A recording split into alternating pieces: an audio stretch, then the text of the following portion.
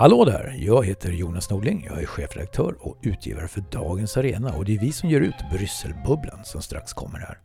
Men först vill jag bara tipsa om att vi även har en rad andra poddar och du hittar dem alla, inklusive Brysselbubblan, lätt på Dagens Arenas egen poddkanal som finns i de allra flesta poddspelare. Smartast är att prenumerera så missar du inga avsnitt. Och det kostar inget.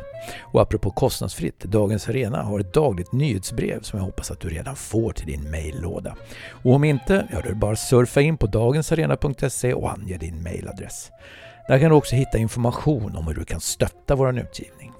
För även om allt vi publicerar är kostnadsfritt så är journalistik aldrig gratis som du säkert vet. Tack för att du bryr dig och här kommer Brysselbubblan.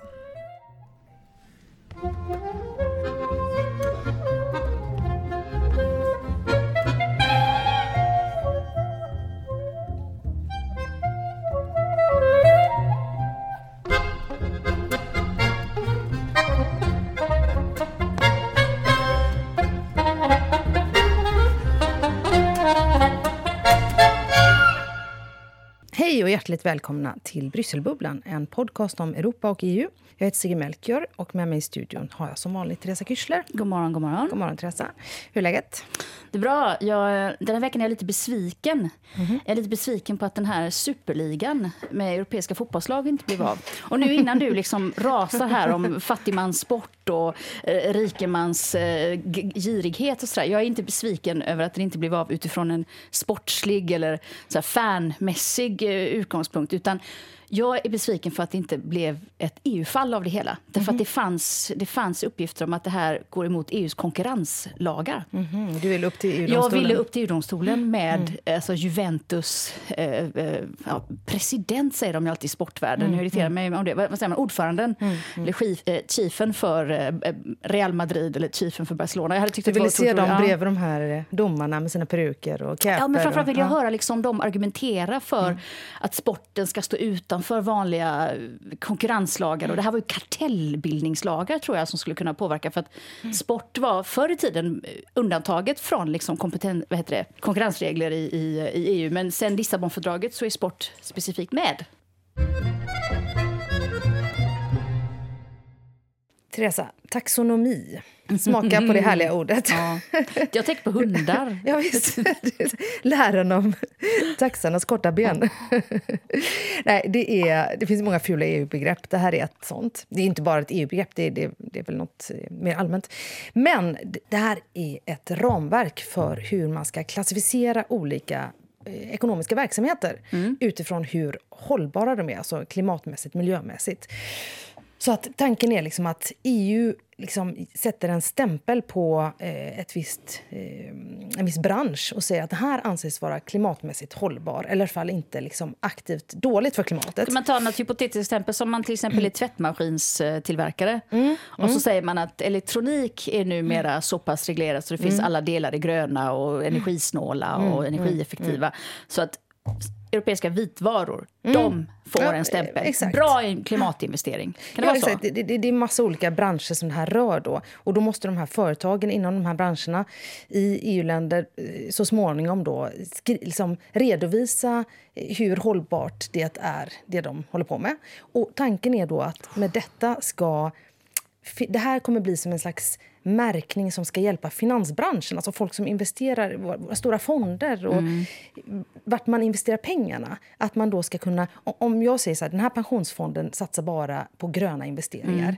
då liksom, idag finns det ju det som miljörörelsen kallar för greenwashing, att man kallar något så här, det här är klimatsmart, men egentligen kanske inte alls är det. Alltså det är ett försäljningsargument. Men nu blir det ett kontrollsystem och ett märkningssystem. Okej, så det är lite den nya variationen av etiska fonder. Nu blir det liksom klimatvänliga pensionsfonder, klimatvänliga liksom, obligationer eller aktier. Eller, okay. Och liksom en slags EU-stämpel på det. Och hela poängen med detta är ju då att liksom, EU-länderna och EU då gemensamt håller ju nu på med alla möjliga vägar försöka nå då Parisavtalets mål med att då begränsa den globala uppvärmningen, som vi alla vet. Och det här är då ett litet steg där det handlar om att alla pengar som finns i finansbranschen, alltså de här världens finanser, försöka styra dem. Det här är ett verktyg för att styra de pengarna dit där pengarna gör mest klimatnytta. Och så att även finansbranschen ska med. Det hade nog inte kunnat göras före Brexit, tror jag, va? Med hela den jättestora finansmarknaden i London, kan man tänka sig. Före Brexit så var i alla fall 40% av finansiella tjänster och investeringar styrda från liksom City of London. Men det är ett sidospår. Men det innebär ju förstås då att de branscher som faller utanför den här. Så att om jag då är pensionsfonds förvaltare eller vad det är, och jag tittar på vad jag ska investera 10 miljarder svenska pensionspengar en dag. Och så har jag en lista framför mig så här, svenskt vindkraft. Ja, men vindkraft. Titta här, fått en grön EU-stämpel, klimatvänligt. Ja, då, medan däremot så här, vad vet jag, bilföretagen som fortfarande gör bensinbilar, inte klimatvänlig investering, och då skiter vi i det. Ja. Då är det 10 miljarder kronor då, kanske pensionspengar, som jag sitter och bollar med och styr bort från vissa verksamheter. Så alla kommer ju vilja komma med på den där listan. Ja, exakt. Och det har ju varit så otroligt lobbat det här. För det här är liksom, själva ramverket är redan bestämt på EU-nivå. Och nu då så skulle då, det här är sånt här beslut som går till i flera steg, där man kanske först bestämmer själva ramen i det vanliga lagstiftningsprocessen. Och sen när det är väl bestämt så ger man alltså lagstiftarna delegerar makten till EU-kommissionen. När du bara använder ordet som delegerad och ramverk. Förlåt. Faller till mig. Det är väl lite där att EU-kommissionen gör en lista och den blir väldigt kontroversiell och det bråkas jättemycket om den. Och framförallt som du säger, innan den där listan ens kommer ut så lobbar man som katten för att jag vill också vara med på listan, säger alla länders stora industrier och sånt där. Men sen är det då att EU-kommissionen ansvarar för att ta fram listan. Och det kan inte de klaga över EU-medlemsländerna. Men de har en viss tid på sig att bara säga nej. Det är kommissionen som bestämmer själv. Men som alltid i hela EU-systemet finns alltid ett litet kontrollsystem så att någon kan alltid lägga in veto. Och då, så att säga, det blir omvänt. Det är inte så att en majoritet måste anta en lag. Utan här är tvärtom. En majoritet måste stoppa kommissionens beslut. Det är ganska smart politiskt för att då blir man offentlig motvallskärring. Istället för att vara, men jag är här och förhandlar för mitt folk och titta här, vi har haft bråkiga förhandlingar och nu har vi klubbat någon kompromiss. Det blir så här, det finns någonting, men jag är men det var jag som stoppade. Bara jag som stoppade. Säger de andra. Och det har varit och grejen att kommissionens lista då kom efter, det har varit skjutits upp flera månader för att det har varit så mycket lobbying då och så mycket bråk om den här listan. Men den kom nu till slut i onsdags, i förrgår. Och då såg man att de har skjutit upp vissa beslut om kärnkraft. Det pallar man inte att bestämma nu. Nej, jag ska säga, kärnkraften måste ju bli... Det finns ju ett par länder i Europa som bara skriker högt om man ens nämner kärnkraft på ett EU-möte. Det ska inte finnas med i EU-politiken överhuvudtaget, tycker de. Liksom. Nej, precis. Nej. Det pratade vi om en tidigare podd, när vi hade sett den här dokumentären om Europeiska rådet, alltså EU-toppmöten, där det just frågan om kärnkraft blev sån här bråk. Xavier Bettel från Luxemburg sa, inte en enda EU-krona från luxemburgiska skattebetalare ska gå till kärnkraft. Och det här är ju, om man sätter på kärnkraft på den där listan, då är det väldigt många kärnkraftsländer som blir glada, men de som är emot måste ju då tala om för sina väljare att kärnkraft numera ingår liksom i EUs stora plan. Liksom. Ja, men precis. Och det har vi också sagt flera gånger tidigare på den, att det är väldigt viktigt att ha med sig att hur ett land bestämmer att var dess energi ska komma ifrån, det bestämmer ju varje land själv. Det finns inga EU-lagar om detta. Men däremot finns det just, som du säger, pengar i EU-budgeten som kan användas på olika sätt. Eller just den här listan som ändå på något sätt blir ett ramverk.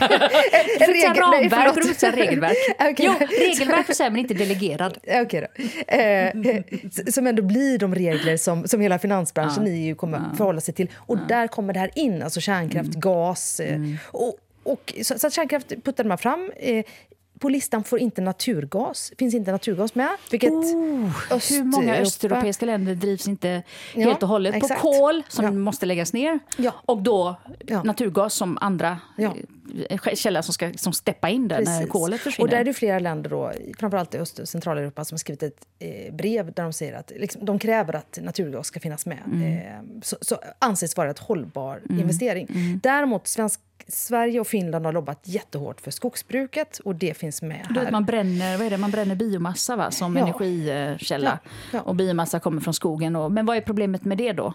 Ja, det anser miljöorganisationer. Jag kan inte till mycket om naturvetenskap. Men alltså, miljöorganisationerna anser ju att det här är... Alltså, det blir ju massa koldioxid av detta. Det är inte hållbart på det sättet.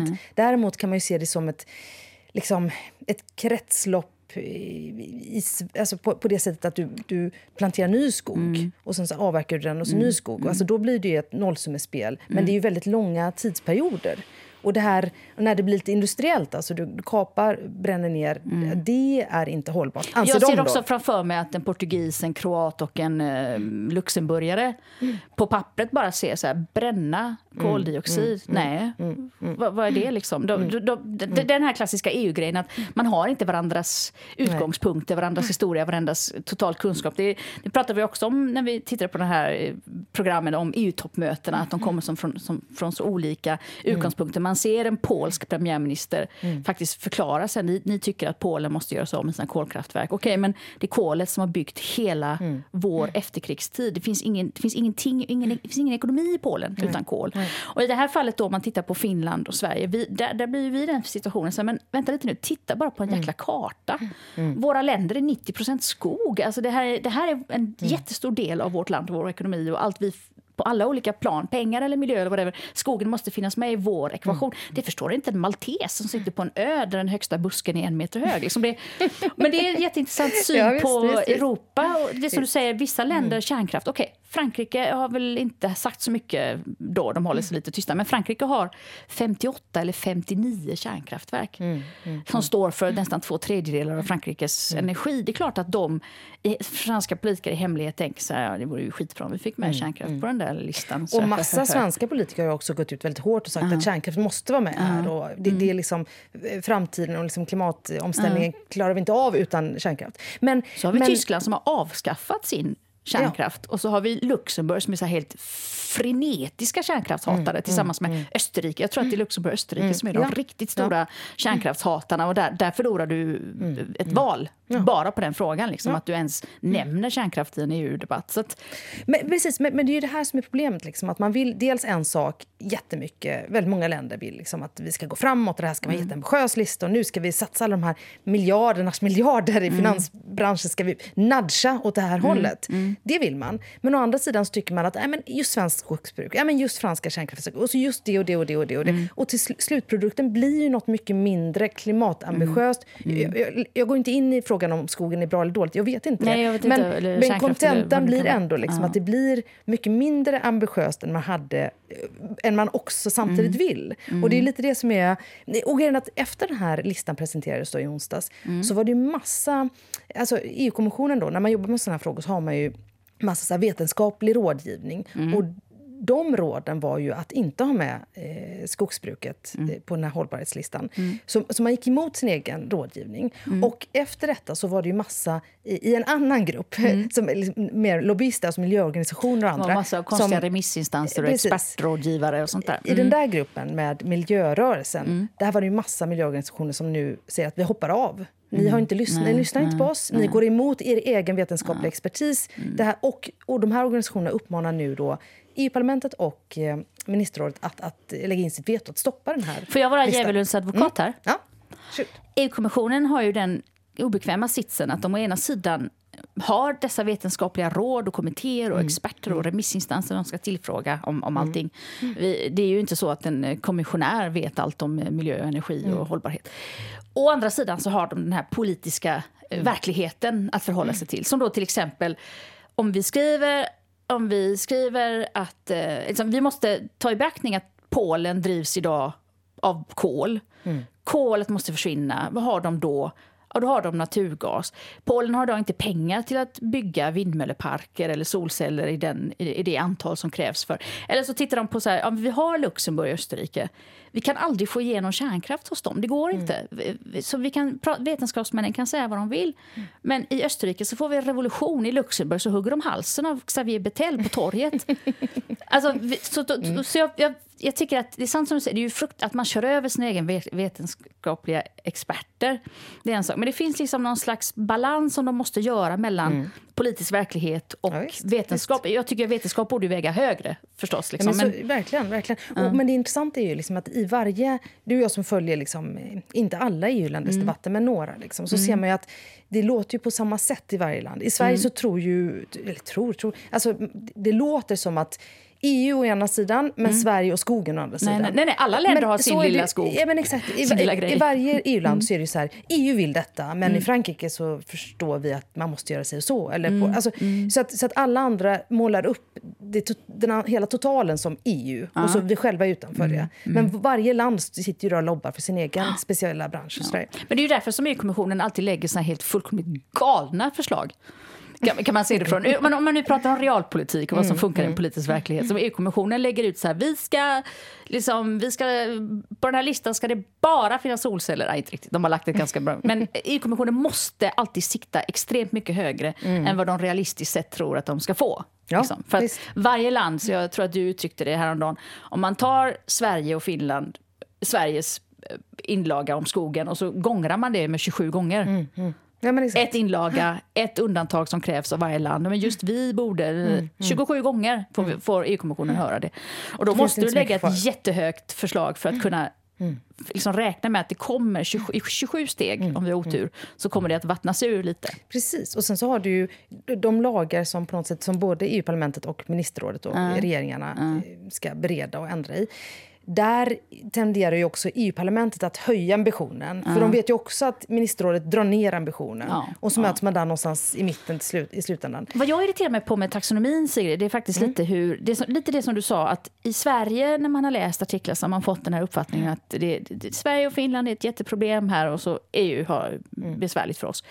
Men jag läste en artikel där det står så här, det är en tecken från TT som är från den 13 april. Det står så här: Nya Zeeland kan bli först i världen med en lag på att banker, försäkringsbolag och fondförvaltare, alltså investerare, redovisar hur klimatförändringar påverkar deras verksamhet. Så, Nya Zeeland, det här är ju redan klubbat på EU. Det här klubbades ju i somras på EU. Sverige har ju redan varit med och fattat ett beslut om just detta. Men det är väl ett exempel på liksom hur vi är helt blinda för det som händer på EU-nivån. Men vi säger att Nya Zeeland så har de, och det är roligt att det är inte ens ett förslag på Nya Zeeland, utan det är liksom någon som har uttalat sig om att det skulle kunna komma fram, alltså en klimatminister här, James Shaw har sagt i ett uttalande att han skulle vilja lägga fram ett sånt här förslag. Men alltså, det finns redan i Europa, redan klubbat. Teresa, det här är kanske jätteytligt och så, men jag tror att ganska mycket har att göra med ord och kommunikation. Alltså att när EU-kommissionen till exempel föreslår sånt och kallar det för taxonomy bla bla, alltså jättelånga konstiga.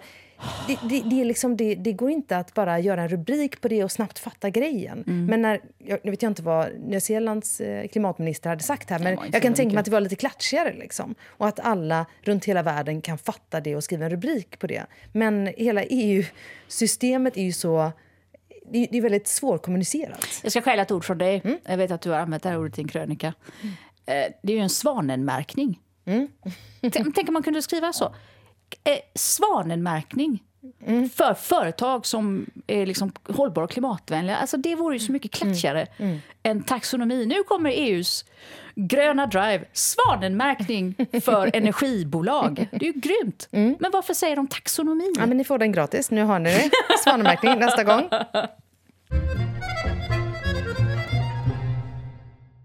Sigrid, jag undrar om du vet hur det går till när man blir ett katolskt helgon. Alltså att bli helgonförklarad eller beatificerad. Ja, det är latin. Min latin är inte så stark, men saligförklarad. Nej, ska vi se. Det finns precis. Nu har du redan visat på hur snurrigt det här är. Ja. Det är alltså.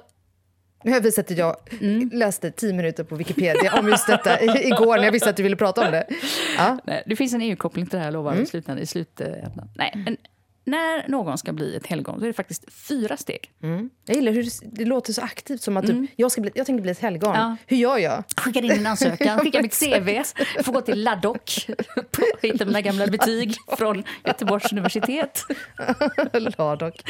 Säger man Laddock? Okay. Jag säger Laddock. Anyways, nej, men så här är det. En grupp människor, någon tycker så här: Sigrid, hon är en bra människa. Nu ska du vara död egentligen för att det här exemplet ska funka. Måste man vara död? Ja. Gud vad jag inte kan för att bli helgon måste du vara död, men du måste kanske inte vara död för alla föregående steg. Det har jag inte kollat upp. Men vi låtsas nu att du är död och så säger de så här: Sigrid, hon var en bra människa. Hon levde hela sitt liv utifrån liksom massor med katolska doktriner och hon var en fantastisk människa. Så här, jag skulle vilja att hon blev helgonförklarad. Bra. Då går man först till sin lokala biskop. Detta hände i staden Metz i Frankrike. Där var det en grupp som bildades 1988 för att de ville få Robert Schuman helgonförklarad. Robert Schuman är alltså en av EUs grundare. Vi ska prata lite mer om honom framöver. Jag ska bara berätta vad som hände med den här gruppen. De gick till den lokala biskopen och sa så här: hej, vi tycker att Robert Schuman skulle bli helgon. Jaha, måste biskopen säga då. Då måste han samla in lite material. De får ta med sig liksom en dossier. Ja, titta här, vi har lite att göra. Och sen så får biskopen titta på det där, kanske samla in lite extra. Just Robert Schumans fall så var det inte så svårt att samla in lite papper och sånt där, för att han har ju varit minister, EUs grundare, skrivit massor med böcker, hållit en massa berömda tal, så att det fanns massa skriftligt. Okej, så den lokala biskopen... Menar de att EU är ett mirakel? Det är inte dit man vill komma. Man tycker att Robert Schuman var en god katolik. Så säger biskopen så här: ja, men jag tror verkligen att detta mirakel. Biskopen sa så här: det här låter bra, nu åker jag till Vatikanen. I Vatikanen finns det en särskild kongregation som handlar om just undersöka vilka som kan och inte kan bli helgon. Nu kommer det roliga. Det är första steget, att biskopen tar. Det andra steget, då kommer man till Rom och så säger man: vi vill titta på den här personen. Då säger Vatikanen så här: dog Sigrid martyrdöden? Så här, nej, det gjorde hon inte. Hon dog, hon blev överkörd av en bil, säger jag. Gud vad hemskt låter att prata om det. Jag kommer inte på något bättre exempel. Okej, martyrdöden öppnar nämligen alla dörrar. Du kan gå hela vägen till helgon med martyrdöden i stort sett. Liksom. Men okej, då har man inte, för det är det ultimata offrandet för Gud såklart. Nej, men och det är inte, då säger han så här: nu skapar vi en process här. Och då har vi de som ska lägga fram ditt fall, Sigrid. Eller vi tar Robert Schumans fall, lägga fram. Och här beställer man in en djävulens advokat. Därifrån kommer uttrycket. Då utser Vatikanen... Då utser djävulen också en egen advokat. Då utser Vatikanen... Varför är det så roligt med katolicism? Det är fantastiskt. Katolicismen är så... Mysticismen är så underbar. Gud vad lutheranerna har varit tråkiga egentligen. Då utser Vatikanen en person som ska slå hål på kandidaten. Ska stå där och tala för djävulen helt enkelt. Så Schumann, katolik, det var inte alls. Jag såg honom minsann. Brödskivor, det var inte alls Jesus. Om man höll dem upp och ner så såg man att det här rostet, han är målat Jesus på. I rostat bröd. Nej, men det kan man säga så här: nej, han var inte alls snäll. Jag såg honom misshandla små hundvalpar i gränden bakom där han bodde. Och jag såg honom vanhelga Guds namn minst 100 gånger varje dag. Okej, så djävulens advokat då tas in. Klarar man det här steget, då kan man få en första. Då blir man officiellt kandidat. Då blir man en Guds tjänare. Servus Dei. Okay. Och detta har Schumann blivit? Schumann är där nu. Han är där. Han är kandidat. Den här kongregationen i Rom har tagit upp hans fall. Problemet är att det gjorde de för typ flera decennier sedan. Det har inte gått så mycket fram därefter. Tredje steget är att bli salig förklarad. Och nu är det problematiskt. Återigen, har man inte dött martyrdöden så måste man gå igenom. Hade han dött martyrdöden så hade det varit lite annorlunda. Nu måste han ha levt ett extremt heligt liv. Och så krävs det ett mirakel. Han måste alltså ha gjort ett mirakel. Och det här är väldigt roligt. För att för det första så måste de gräva upp hans kvarlevor. Enligt katolska kyrkans regler. Ja. Varför det? Så här står det i regelverket. Här vidtar en undersökning av den vördnadsvärdes kropp. När man redan har blivit då kallad för en servis dei eller den vördade venerabilis. Kvarlevorna ska exhumeras för identifiering. Och om kroppen inte hade förruttnat så ansågs detta tidigare vara ett tecken på helighet. Jag har svårt att se att man skulle gräva upp Robert Schumans grav. Han dog 53. Okej. Men nu är det ett mirakel. Alltså han måste ha helat en sjuk människa. Eller på något annat sätt. Och det måste kunna bevisas att det var ett mirakel. Så att om vi säger då att... 63, förlåt. Ja. 60. Så om vi säger då att någon har varit väldigt, väldigt sjuk, säger spetälska. Och sen en vacker dag så vaknar han och all spetälskan är borta. Då ska man kunna bevisa att det var för att Robert Schumann bad för honom så starkt. Det var Robert Schumans böner som gick verkligen hela vägen till Gud. Och så, men då ska en läkare fastslå att det inte fanns ett medicinskt tillfrisknande. Det ska vara även chockerande i en läkares ögon. Då kan man bli saligförklarad. Och sen det fjärde steget, då är helgonförklarad. Då måste man ha haft 2 mirakel. Och det är jättesvårt. Vad man tror är att Schumann ska bli saligförklarad. Varför berättar jag detta nu? Jo, därför att nu har nämligen en representant för den här kongregationen i Vatikanen sagt att den nya påven, Franciscus, han kan komma att redan i juni i år utse Robert Schumann, alltså saligförklara. På något sätt så har man kommit runt miraklet. Då har jag kollat upp, 2003 så sa den förre påven, Johannes Paulus, den andres folk, att alltså, vi saknar ett mirakel. Det är liksom svårt med ett mirakel. Och påven efter honom, Benedictus, han sa också 2004 till en av våra kollegor på tidningen The EU Observer i ett brev alltså, de saknar ett mirakel. Räknas inte EU alltså? Nej. Det är inte, och sen så jag har ändå fått Nobels fredspris. Precis. 2011 så frågade EU Observer en gång till och då sa en diplomat för Vatikanen i Bryssel. Vatikanen har en egen diplomatisk delegation här. Är ganska stor också. Ja, och de sa att de sa så här, vi väntar fortfarande på ett mirakel. Ett mirakel måste vi ändå ha och 2 mirakel för helgonskap. Okej, men varför vill jag säga detta? Jo, jag tycker detta är intressant för det första då, liksom att vi kan få ett helgon i Europa. Det blir inte ett helgon, det blir en salig person. Men det finns och det är ju lite, man kan titta på Robert Schumann. Jag vet att du har läst på mycket om Schumann, vilken liksom han var otroligt intressant levande och man säger ju då liksom att hans var den här gruppen som förde fram honom redan 1988 bildades bara för att driva fram den här helgonförklaringen eller saligförklaringen.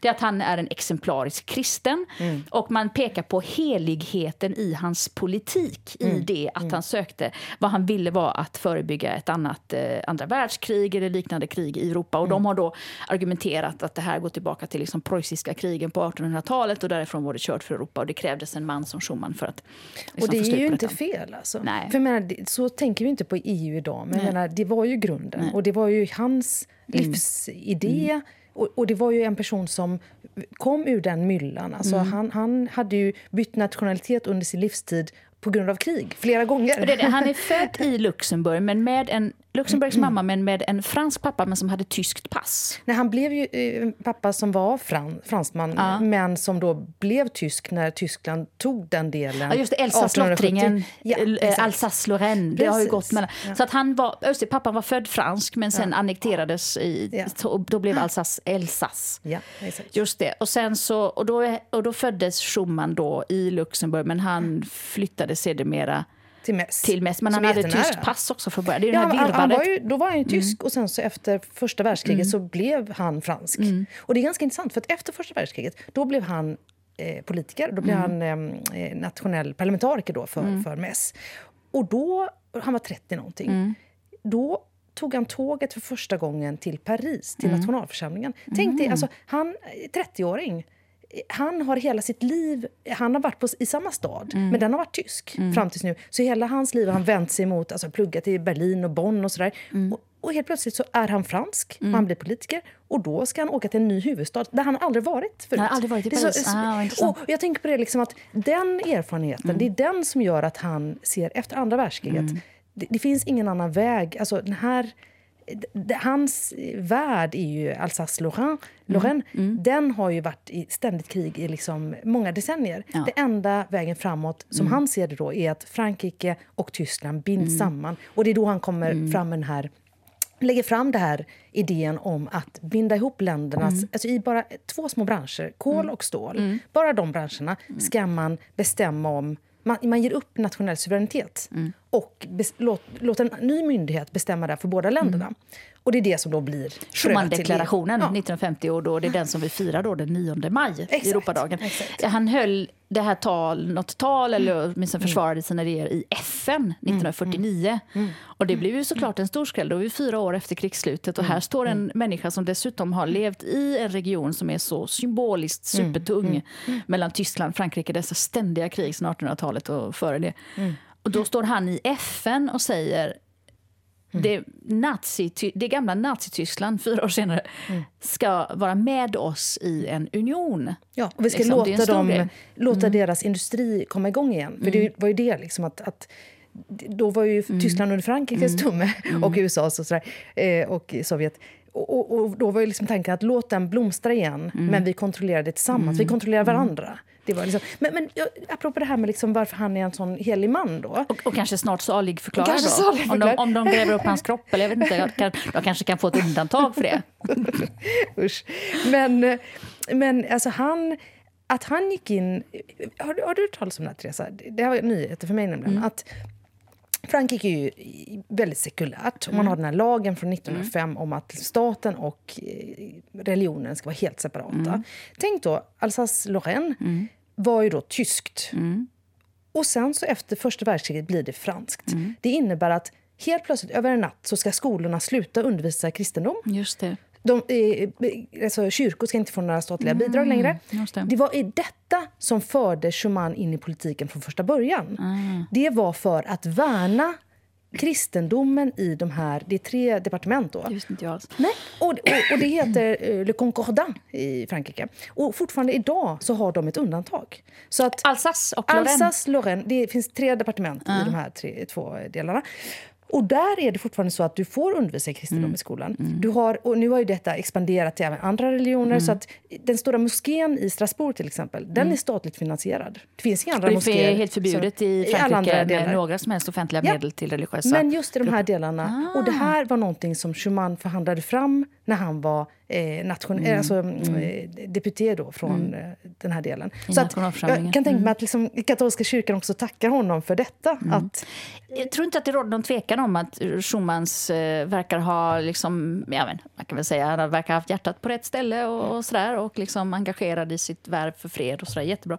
Men det blir ju, om man liksom höjer sig bort från bara honom som person, så blir det ju lite problematiskt, och det är det som också vissa representanter för Vatikanen säger. Om vi ska helgonförklara politiker, vanligtvis så helgonförklarar de gamla påvar.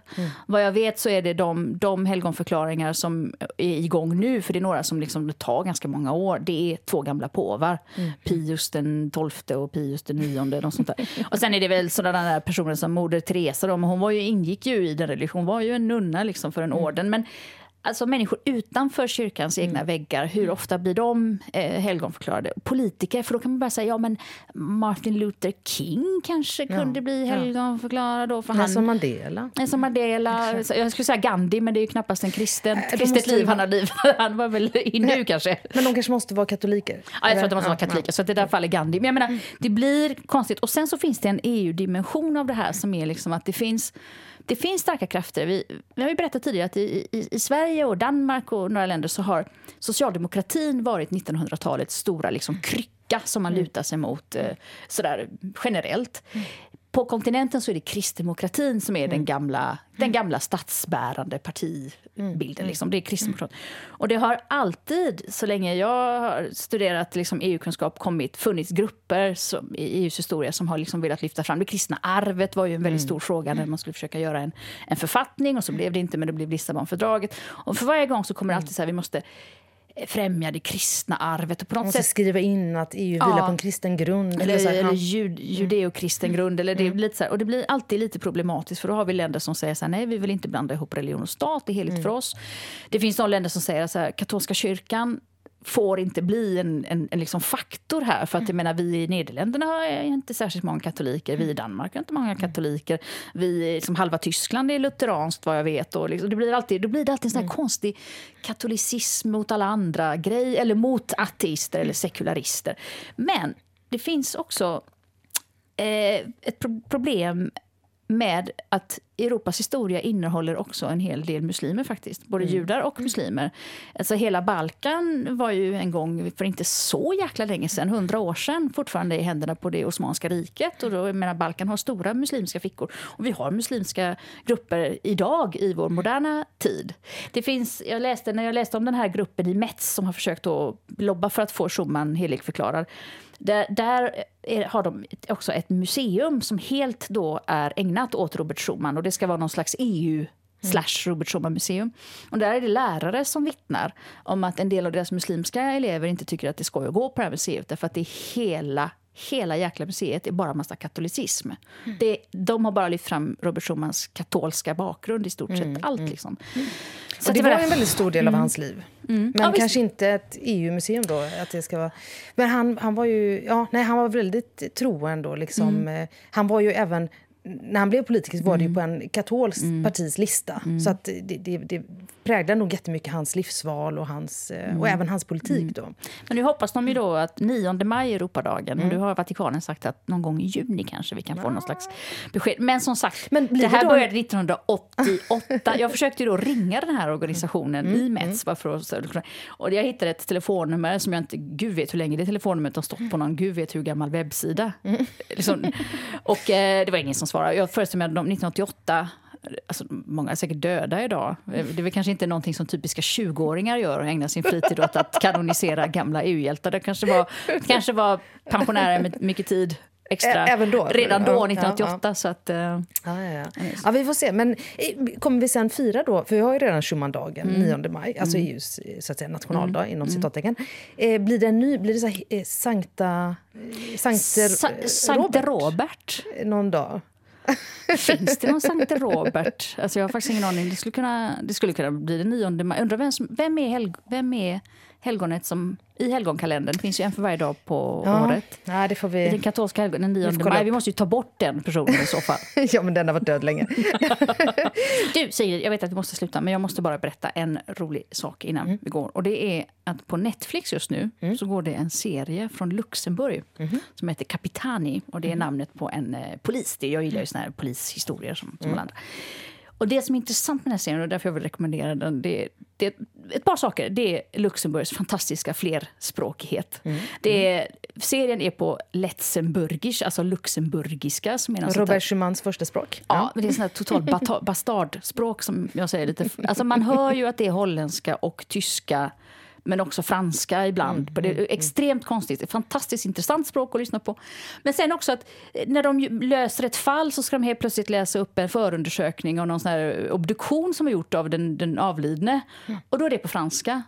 Och då så står de där på Letzenburgisch, men de skriver allting på franska på sin tavla. Helt för att det medicinska språket är franska. Och sen är det någon som tar upp en dagstidning och läser, och då är den på tyska, för den största dagstidningen i Luxemburg är tyska. Det är den här totala sammansmatningen, totala icke-problematiken i det, om man då jämför med oss som bor i Belgien där det hela tiden ska bråkas om man ska prata på nederländska eller på franska, och det är ett jädra kött. Här jonglerar de med 3 språk. Men det roligaste är att de hela tiden gör en referens till att de här morden som har begåtts, som då Capitani ska lösa, de har begåtts i norra Luxemburg. Alltså 3 gator upp från södra. Norra Luxemburg, det är alltså en liten bit där Ardennerkedjan går in. Så lite berg där uppe, lite skog och sådär, och lite byar. Och så kommer den här polisen då från södra Luxemburg. Jag fattar ingenting. och det är extremt många kommentarer så här. Så här gör vi faktiskt saker och ting här i norr. Liksom. Eller, de där från söder kan man inte lita på. Vem var den där polisen? Jävla söderbo. Och då är det alltså 25 minuters cyklingsväg. Jag kollade upp det. Det är alltså 82 kilometer. Den längsta sträckan du överhuvudtaget kan flytta dig. Det är 82 kilometer. Helt annan kultur alltså. Helt annan kultur. Och det är roligt att dessutom kommer han inte från söder. Han kommer från Luxemburg, huvudstaden. Som är 5 mil bort. Så att det är liksom så här, och det är så roligt, för det har vi i Sverige, jävla sydbo, jävla norrlänning, och så har man i Spanien så säger norra spanjorer bara, du vet, andalusier i syd, de är så här uppsluppna och glada. Tyskarna säger så här, men du vet, bajrarna, det är öl och lederhosen och haha hi haha, och de är glada katoliker, medan vi här uppe är seriösa. Varje land har ju en sån här nord- och sydgrej. Frankrike är i norr, de är stela, säger man, norr. Det är konstigt så att liksom så här, norra Frankrike, där är de jävligt stiffa, men så går de över gränsen och blir södra Belgien, och där är det hula. Och Bayern helt plötsligt bara såhär, wow, det är ju nästan latinskt liksom. Medan kanske spanjorer tycker att bajrare, stela tyskar. Det här nord- och sydgrejen, men just Luxemburg. Även där. Det är avståndet mellan Stockholm och Uppsala. Jag kan inte ens höra skillnad på en dialekt Stockholm och Uppsala. Men vi måste kolla hur Liechtensteinarna... Den här serien är så rolig att lyssna på bara för språket, men det återkommer hela tiden, den här nord-syd-tematiken över dessa 5 mil som det hamnar om. Så titta på det. Det ska vi göra. Ni har lyssnat på Brysselbubblan, en podd om EU och Europa med oss, Teresa Kyschler och Sigrid Melker. Och vi hörs igen om 2 veckor. Hej då!